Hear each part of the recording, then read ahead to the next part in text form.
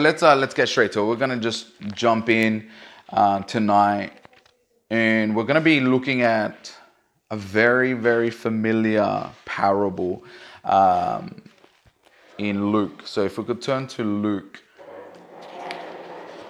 chapter 15.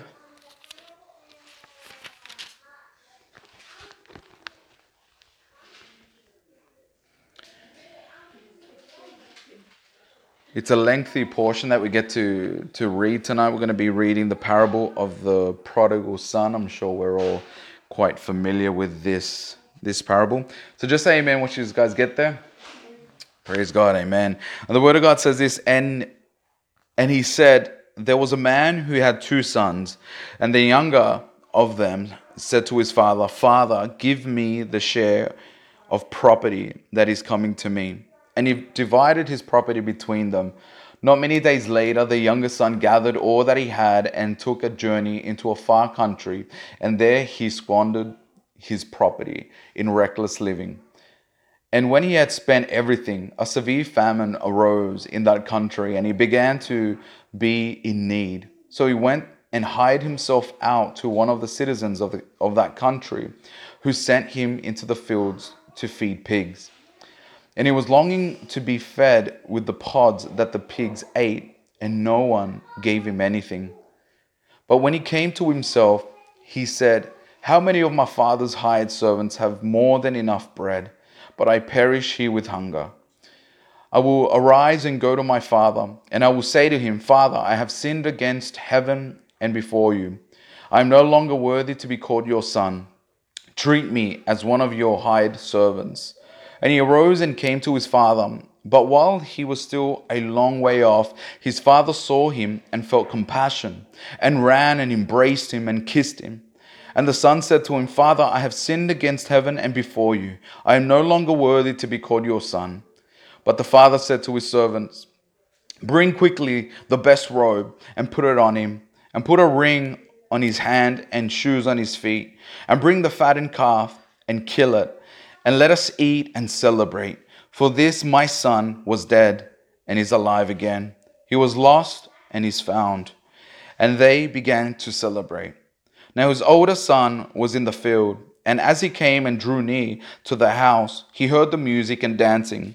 And he called one of the servants and asked what these things meant. And he said to him, Your brother has come, and your father has killed the fattened calf, because he has received him back safe and sound. But he was angry and refused to go in. His father came out and entreated him, but he answered his father, Look, these many years I have served you, and I never disobeyed your command. Yet you never gave me a young goat that I might celebrate with my friends. But when this son of yours came, who has devoured your property with prostitutes, you killed the fattened calf for him. And he said to him, Son, you are always with me, and all that is mine is yours. It was fitting to celebrate and be glad, for this your brother was dead and is alive. He was lost and is found. Let's pray. Father, we just want to come before you at this moment, Father, asking, Lord, that you would speak to our hearts, Lord, through this word, Father God, this message, Lord, that you have prepared, Father God, for your people, Lord. Father, just pray, Lord God, that you would glorify your name and use me, Lord God, at this moment, at this hour, Lord God, that you would instill in me your truth, Father God, that you want to share with us, Lord God. And Father, I pray that you would be glorified. I pray that you would use me. I pray that you would humble me, Father God, and that you would be exalted, Lord God. May we consider, Lord, your perfect will, Lord God, over our lives, Lord. And I pray that your Spirit, Lord, will bring us conviction of the truths that you have set for us, Lord God. Father, I pray, Lord, that you would speak, Lord God. I pray that you would be moving in our hearts, Lord God. I pray that you would bless, Father God, this church, Lord God, through your word. We ask this in the name of Jesus, we pray. Amen and amen. Just before we get to it, I just wanted to kind of quickly announce as well, just as a reminder for those who maybe are unaware, we've skipped on a portion when we were doing the seminar. If you recall, we were meant to have our cell group that night, and we were meant to start off with Psalms 128, but we didn't get to do that, obviously. But it's up on the podcast, so if you guys want to check that out, just so you don't miss out on all the what's it called, the lessons that we've been looking into in this series. So Psalms 128 is what we cover in that podcast, and essentially what we reflect upon is the pursuit of happiness, the things that God gives us as a means for us to be happy, such as work and such as family. And we kind of like deal with essentially why do those things sometimes seem to kind of crumble in our lives. So why is there sometimes this disconnect between, if this is the means of our joy or our happiness, then why isn't it reflected all the time from a Christian perspective? And so, yeah, check that out. But tonight we get to look at this most famous parable, if not the most famous parable that Jesus has shared. Everyone's very familiar with the prodigal son. And sometimes, because we are so familiar with the parable, sometimes as soon as you think of it, you're like, oh yeah, I already know the story, I already know the application, I already know what we're going to be talking about. Well, I hope that's not the case by the end of tonight. We do draw out a different application, and we do come from a different perspective, being that the theme is family. But yes, it's definitely one of those things one of those passages that we've already addressed and we'll continually come back to, because it does bless us greatly, this parable of Jesus. It's a massive parable, so we won't go into it like verse by verse. Obviously, we'll be here for a while if we were to do that. But honestly, that parable itself, it's so immensely rich that we could just at least do 10 talks on that, just this one parable. But so we have a restricted time in this, unfortunately. Maybe one day we get to unpack it a little bit more further. But what I want to do with you guys tonight with this text is essentially give you a quick recap of what is going on in this parable, because even though it is a very well-known parable, it is a parable that lies within a certain context. And so that's what I really want to look at tonight, is set up this context that leads towards this almost like a crescendo type of build up towards this massive parable, because this parable is actually one of 3 parables that Jesus gives. And so there's this purpose that Jesus is trying to get to or identify as he's sharing this parable with his audience at this time. And so it's one of 3, and it's the last one that he shares with. And all these 3 parables have the same point that he's trying to get across. And it's really simple, the point that he's trying to get across. But before we get to that, like, there's this massive setup, because if you read Luke, you begin to see that essentially, even going to chapter 13, like towards the end of chapter 13, Jesus is already in his ministry, and he's already preaching to the masses, in particular the Jewish audience, in particular those in the synagogues is where he's been preaching. And so he's been sharing the word and teaching these people, these Jewish people, these church-going people, if I could use that, synagogue-going people, the word of God. He's sharing it with them, and he's been doing things that are kind of like a bit questionable in terms of the eyes of the Pharisees and the teachers of the law. In particular, he's been healing people. And now automatically you're like, well, that's a good thing. But the thing is that he was healing, or has been healing, on a Sabbath. That's, according to the Pharisees, that's a no-no. That's not a good thing to be doing. And so Jesus has been teaching and sharing the word, and they may not agree 100% with what Jesus has to say, but they're cool with that at the moment, right? But as soon as he starts healing someone on a Sabbath, they're like, well, hold on, this is a bit, like, that you're not supposed to be healing on this is the day of rest. Like, that is in scripture, that is clear, it's been established. What are you doing? Like, they've already like, oh man, I don't know about this guy now. And so anyway, so he continues to teach, and he addresses that issue, like you're bringing me up or calling me out because I've been healing, or I healed someone on a Sabbath, and he calls out the hypocrisy, essentially, where it's like, you guys would do exactly the same thing. You guys would just, if it was your own son that fell in the well, you guys would jump in and rescue that son. If it was an ox that fell in the well, you do the same. You do every effort in order to make sure that that your ox or your son was returned home safely. And so these are the issues that essentially are kind of brought up with the way that Jesus has been teaching. And so anyways, when we come to about like chapter 14 as well, again, like he's teaching in the synagogues and in chapter 14, he's actually having a dinner with the Pharisees at this time.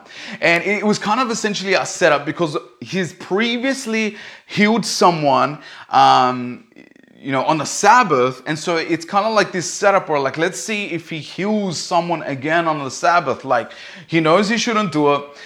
He knows it's not right. Let's see if we can get someone, in. And it just pans out that someone with a dropsy, I think believe it's pronounced. Essentially what it is this abnormal swelling.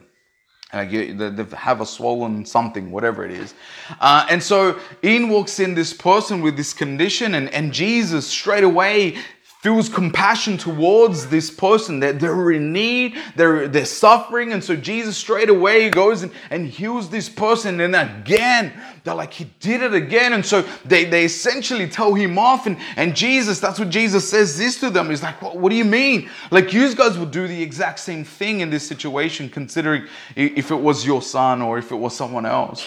And so he's drawing up this attitude within these Pharisees that he's identifying, he's bringing to that foreground. These Pharisees are very religious, and they're very set in their ways, and they're very lacking compassion. They're very, we've seen this and we've studied this in our studies of the Gospels, that these guys would present themselves as the high and mighty of society.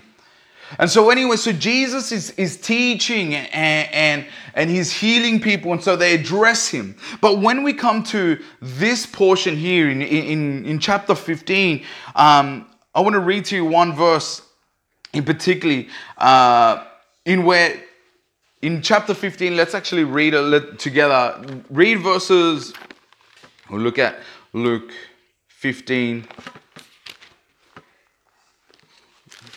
We'll read verse 1 and 2. And the word of God says this: Now the tax collectors and the sinners were all drawing near to hear him. And the Pharisees and the scribes grumbled, saying, This man receives sinners and eats with them.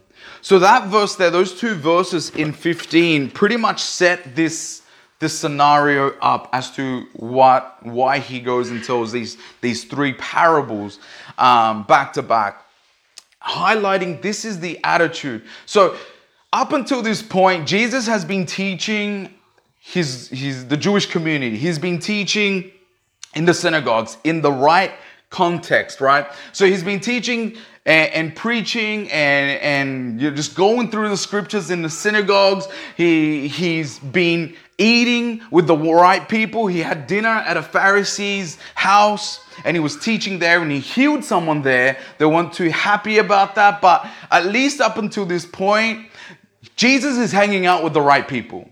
He's hanging out with those synagogue going people. He's having dinner with the leaders and the teachers of the law. So up until now, like, look, we may disagree on certain theological things that you're teaching right now. You're a bit, not a traditional teacher.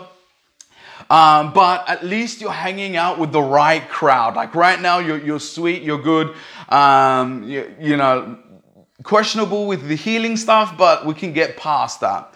But we come to this verse in verse 1 and 2 of chapter 15. Things change for the Pharisees. We're just like, okay, well, hold on. So now you are hanging out with tax collectors and sinners. You are allowing these people to draw near and listen to your teaching. You are not only just instructing these guys, not only are you sharing the scriptures with these guys, but you are actually eating with these guys. This was the big thing for these guys. How could you sit down and have a meal with these tax collectors and sinners? That's a high honor. Like back in those days, to eat with someone, that was a sign of respect, a sign of love, a sign of welcoming someone in.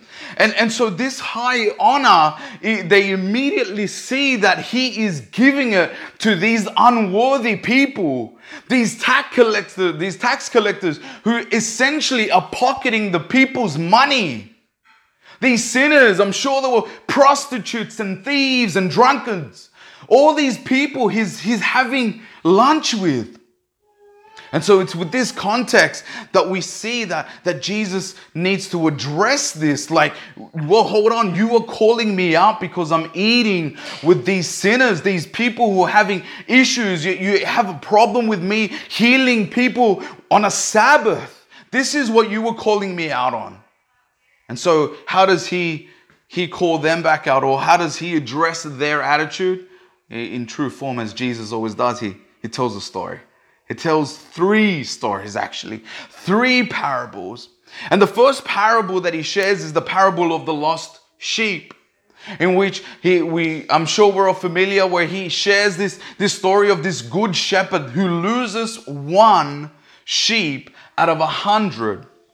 And Jesus says, this good shepherd, what does he do when he loses that 1 sheep? Well, he leaves the 99 who are safe and tucked away somewhere, and he goes looking for this 1 sheep that has lost or has gone missing. He's concerned with this sheep. And so he goes out and he searches out this 1 sheep. And when he finds it, he comes back, he lays him on his shoulders and carries him back. And what does he do? He gets his mates and he celebrates because he's found this 1 sheep. And you see, it's a sheep at this point in this 3-story story. Right? He finds 1 sheep out of 100. So that's like a 1% loss. At a 1% loss, the natural response would be to celebrate because you found that 1 out of 100 sheep. The second thing, or the second story that he shares is that of the lost coin. And he goes on and tells this story about this woman who lost one of her coins. She had 10 and she loses 1. And what does she do? Jesus says she turns the place upside down. She searches it for it everywhere in her house. She cleans her house to make sure that she can find it. I mean, I don't know about you guys, but have you ever lost anything? Like, I can relate to this parable. Like, I know when I lose something, I go nuts. I go crazy searching for it. I'm like, where is it? I know where it was. I put it here. Someone must have taken it. And for me, I started accusing everyone, and it turns out, it was me all along. But, you lose, especially right when you need to go. Where are my keys? I'm running late for work. It's happened to me so many times. But you can kind of relate to that urgency. I need them right now. Where is this coin? So what she do? She turns the place upside down and she finds this coin. And what does she do? Jesus goes and shares that the natural response for this woman to do in this situation is when she finds this lost coin, she goes and gathers her neighbors and her friends and she calls them over and they celebrate that they found this 1 coin, 1 out of 10. And you begin to see that Jesus is kind of intensifying this parable, this point.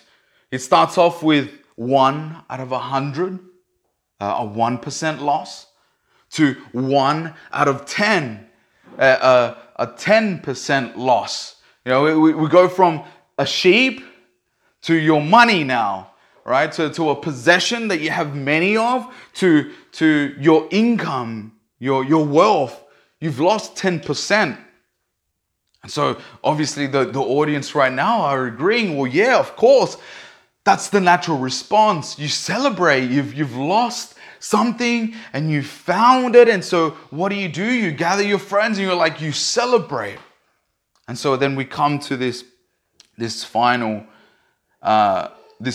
parable in the lost son, or the prodigal son. I like the lost son because it goes with the flow of all these things that these other 2 stories that he's already shared. And what we see here, though, in this particular parable is that he kind of tweaks the parable.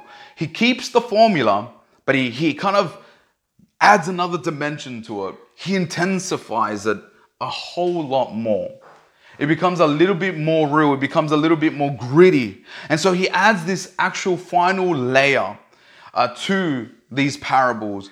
So far, he's been working with this formula. You lose something, you go and search for it, and when you find it, the natural response is to celebrate. You lose something, you go and search for it, and when you find it, you celebrate. And we see that that's the same thing that we are seeing in the parable of the lost son or the prodigal son. But he adds one final layer, and that's right at the end. But let's get to it. We'll read only a couple of verses. Like I said, there's just not enough time for us to go through all of it. But let's read verse 12 of Luke.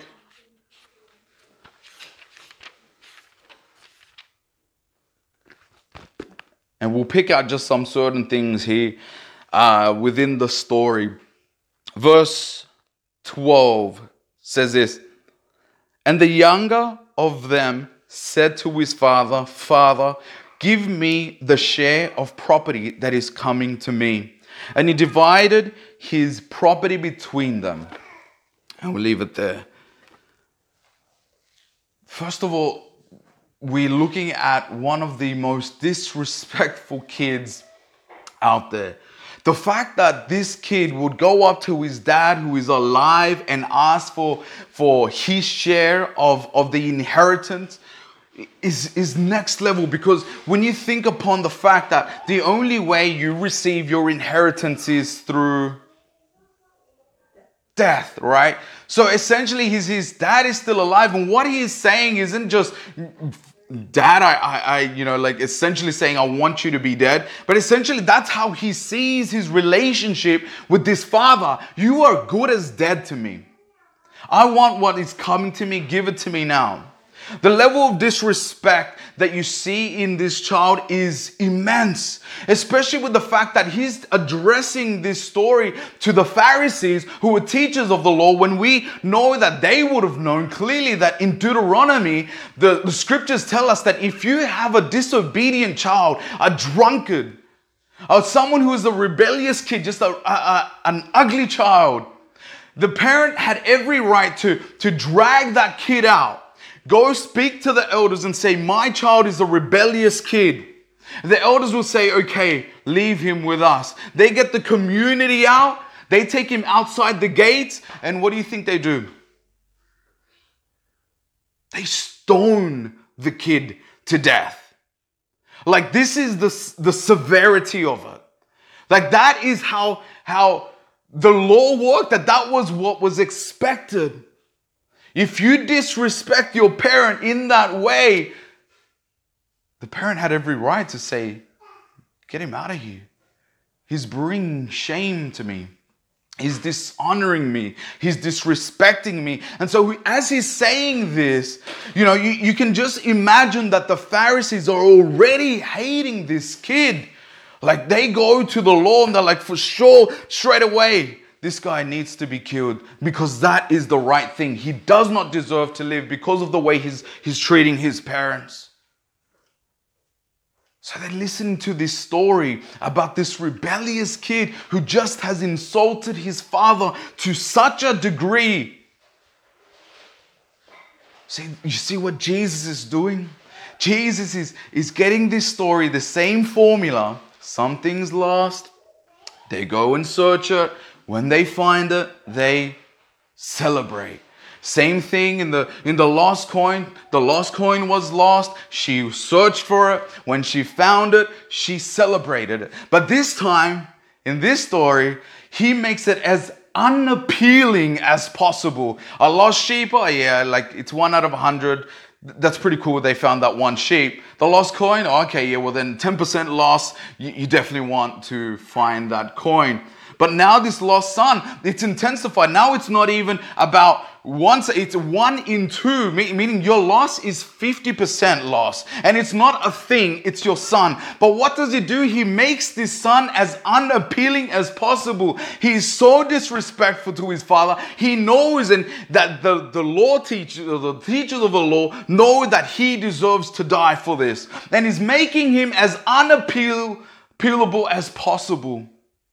I mean, the fact that he asks for this from his father is insane. But not only that, like you could just imagine the trouble that the father had to go through. He now has to sell this property, whatever property it was that he was going to give him. He has to find a buyer as soon as possible. And once he gets his money, he's going to hand this money over to this son who is essentially saying to him, I consider you good as dead.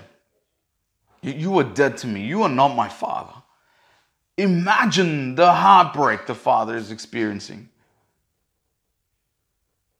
This is the son that he's presenting to his audience. Unappealing, disrespectful, undeserving to live. Let's read verse 15. 15:15 says this, so he went and hired himself out to one of the citizens of that country, who sent him into his fields to feed pigs. I need my Bible open. I'm going to lose my spot. All right. So, something that is clear from this whole portion, this whole parable, in particular towards the end, I think it's verse 30 or something like that. I may be mistaken. But essentially what this kid does is he gets this money, I don't know how much money he would have got, but the fact that he gets this payout and the fact that his dad could just like sell a property and give him, it signifies to you that, first of all, his father was very wealthy. He comes from a rich family. They have servants and what have you. But so he gathers quite a bit of money, we'd assume.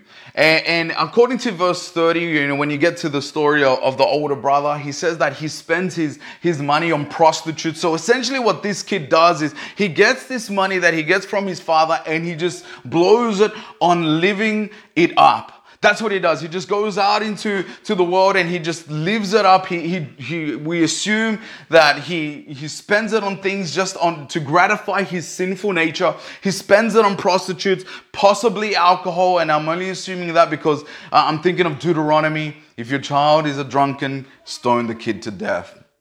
Imagine if we still had that law here. I think we would have really good kids out there. But so he spends this money, this ridiculous money out in this world. And the fact that he leaves the town signifies as well that he leaves the Jewish community as well. So he goes out into the Gentile world. He goes to another country. He leaves that holy land. He leaves the Jewish community. And in there, after he spends everything that he had, not only does he lose and blows all that money on disgusting things, on this new disgusting lifestyle, that the reason why he leaves his father's house.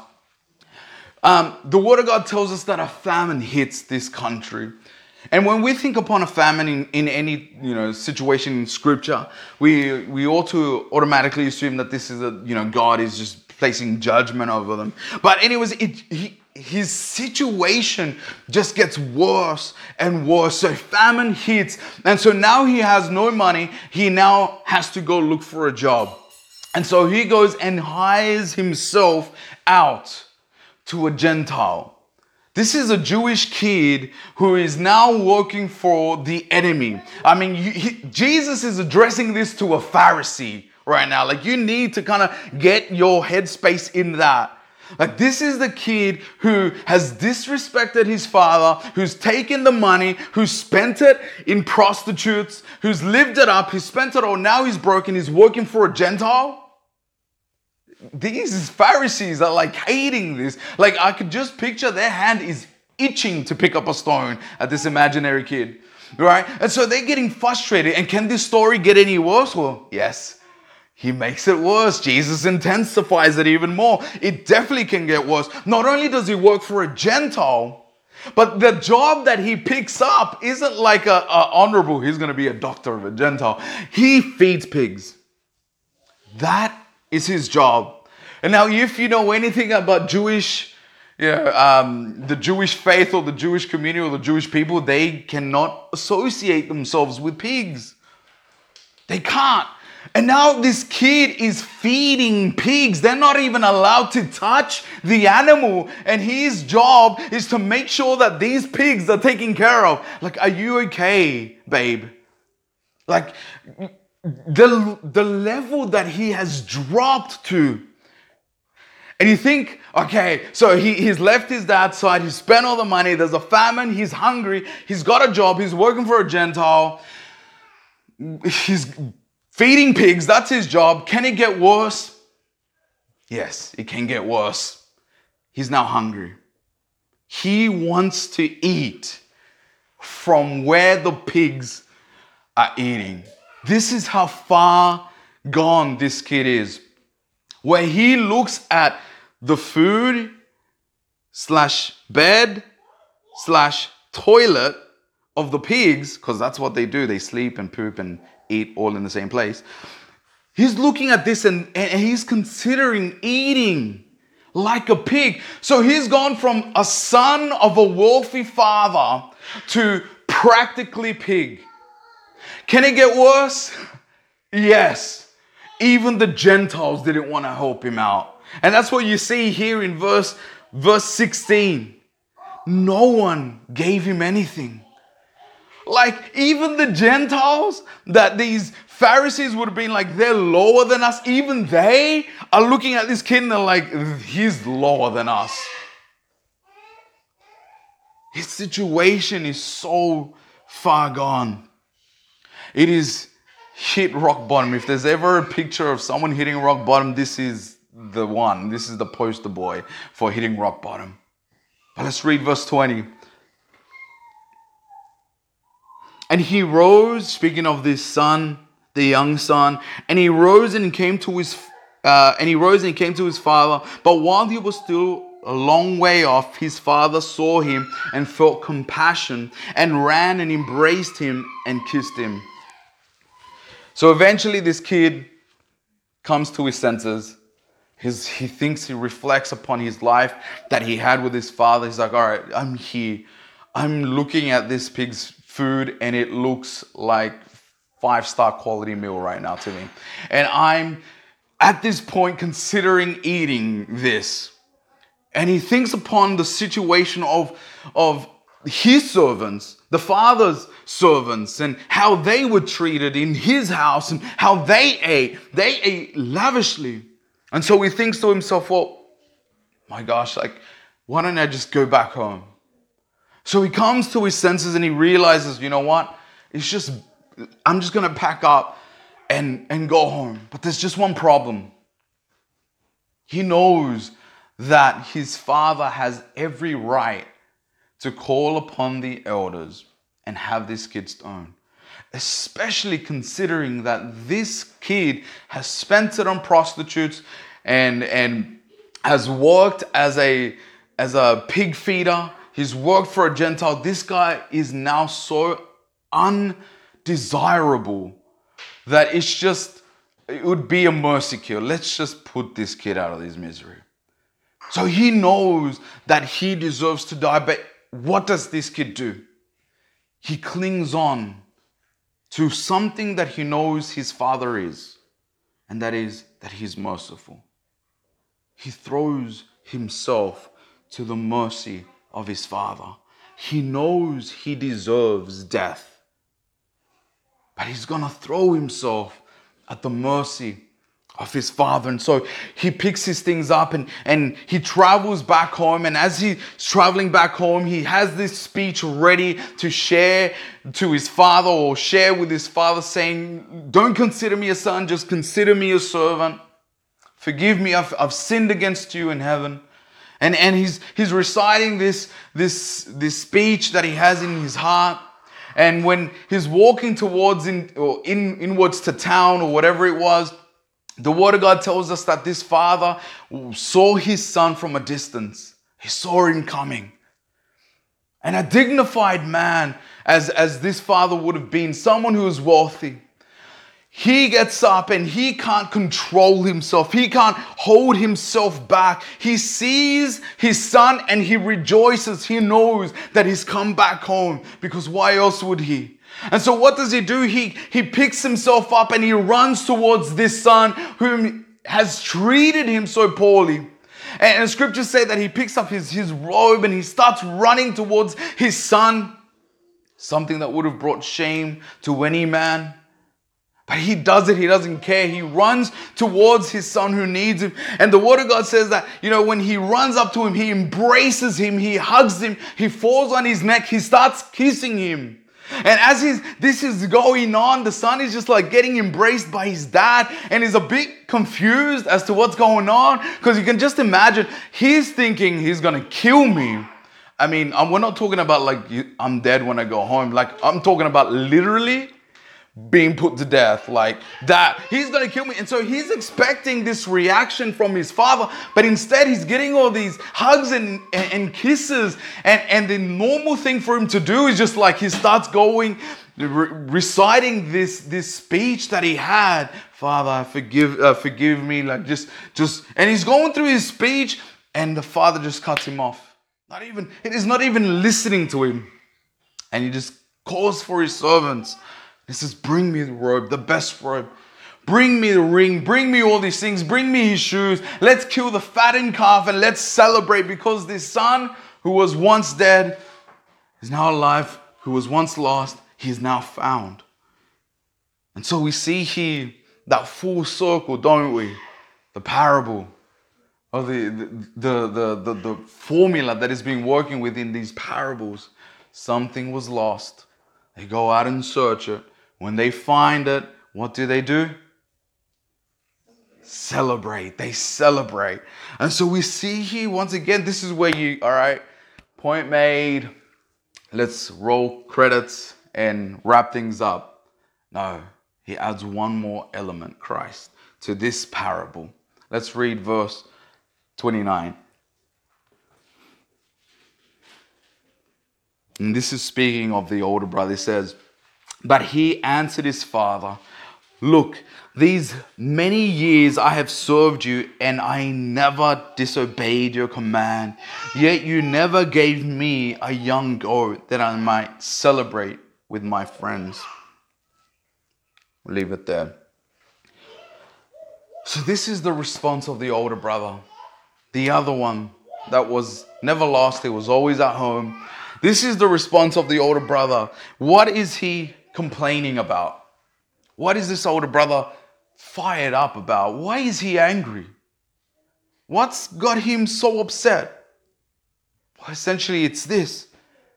Wait, you're telling me that this drunkard, prostitute sleeping with guy, this guy who spent your property on the most ridiculous lifestyle, like he literally did the whole YOLO thing and just went nuts with your money. This guy, this son of yours, you're treating him like royalty by feeding him, giving him this special treatment.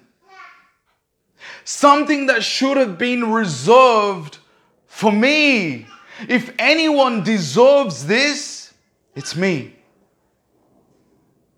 And isn't this really mirroring what the Pharisees were doing with the tax collectors and the sinners?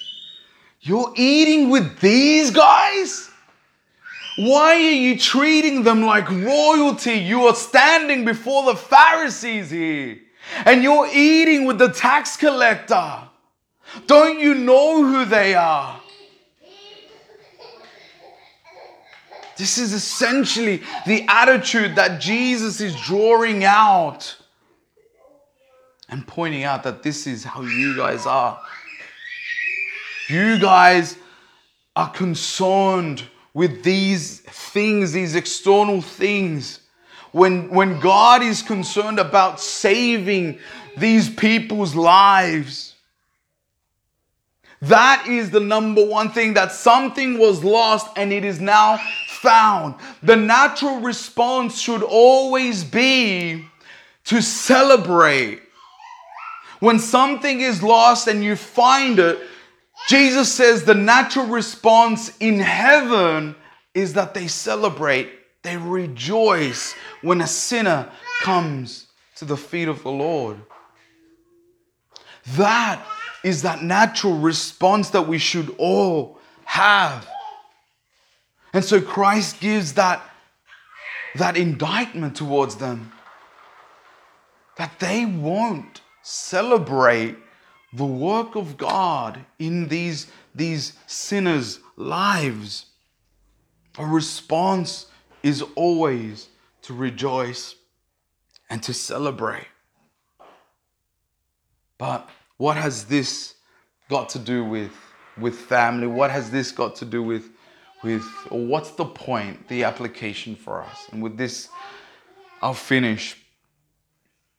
It's essentially this, that that in all of these parables, we see a pattern that I've been trying to stress out to you guys. Something is lost. What is the first thing that these guys did? They went out and searched for it. They did their very best efforts to search this out. And when they found it, they rejoiced. That is the model. That is the point that he's trying to get to. There was a lost sheep. The good shepherd leaves the 99 and goes in search for that one sheep. There was a lost coin, and this woman turns her place upside down in search of this one coin. And when she finds it, she rejoices. And then you have this father who loses a son, but when he finds him again, he rejoices.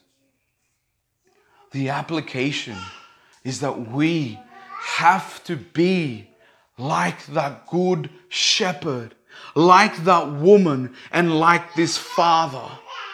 That when we see those who are lost, that we would make every effort to search them out. And when they are found, we rejoice with the Lord. I mean, when I think upon our families, and since this is focused on family, our task is essentially that you see, even for me, you know my life, you know my family, you know that not all of them serve the Lord. So what is this saying to me? What is my task? Go out, search him out, find him. And I know that if you know me and my family, I know you and yours as well. That there are people in our lives that we love who don't have the Lord. Our task is to leave the 99 and search that one. Tear the house apart and search for that one coin. Unlike the task that should have been left to the older brother but failed, I'm afraid that sometimes we act like that older brother in this parable. You are not the prodigal son. You are the older brother. The older brother's task should have been this. Not complain that his brother was getting this special treatment. It should have been rejoicing. But even before that, it should have been, I see my father's heartache. I see my father's heartbreak because he has lost his son. What should have been his task? I'm sure you know the answer to that. He should have left the field. He should have left his father's house in search of that brother, so that when he brought him back to his father, he too would have rejoiced. And that's the application for us. We have family members, and not just family members, maybe your whole family is already saved and in a church. But for those who still have those who are out in the world, that is what we have to do. Go out and make every effort to make sure that we are speaking to them and sharing the gospel with them, so that when they come back, if God grants that, if God does that work in them, the natural response would be to celebrate. Let's pray.